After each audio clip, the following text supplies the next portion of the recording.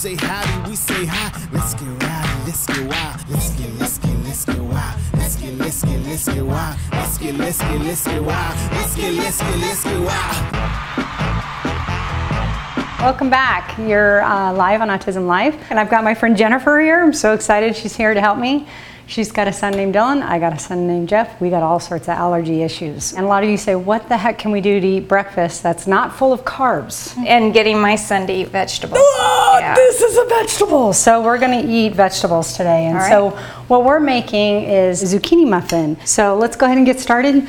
So we just dumped in our zucchinis.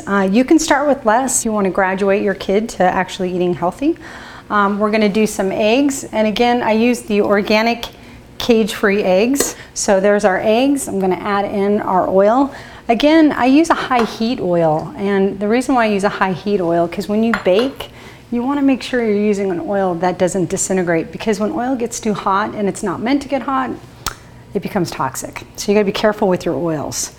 So there goes our maple syrup, and again, organic maple syrup. What we're gonna add next is cinnamon and our baking soda, baking powder to our mix. There's a lot of variations on flours. A lot of our kids are allergic to wheat, so there's a lot of things we can do to make this SCD, specific carbohydrate compliant, or just gluten-free, casein-free, soy-free. And flaxseed meal. Flaxseed meal is a great resource for extra fiber within the kids' diets. We're just gonna turn on this fabulous, wonderful KitchenAid, and we're good. It's a great looking batter. And what we're gonna do is talk a little bit about baking, where almost everything is aluminum, and aluminum can be a problem for some kids, especially kids that can't methylate and take the toxins out with their body. But if you've got, like me, I've got muffin tins, so I have the ability to just simply put in some cupcake holders, and that actually holds that together if I want to freeze it. Hey, nice work. Those look good, but wait till you see them when they're done. All right. So go ahead and pull them out. Here are the fabulous muffins. Now, if you've got a sensory kid that doesn't like vegetables, I can already I Spy the zucchini.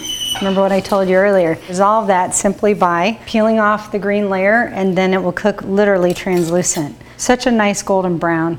I love how the texture is. We know that the breakfast can be a challenge. This makes that process a whole lot easier for you and your family. I really appreciate all the feedback. We definitely want to hear from you for our next segment.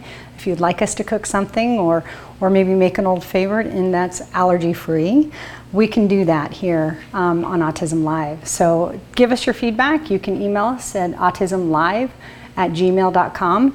We also have a Facebook page like everybody, facebook.com/autismlive.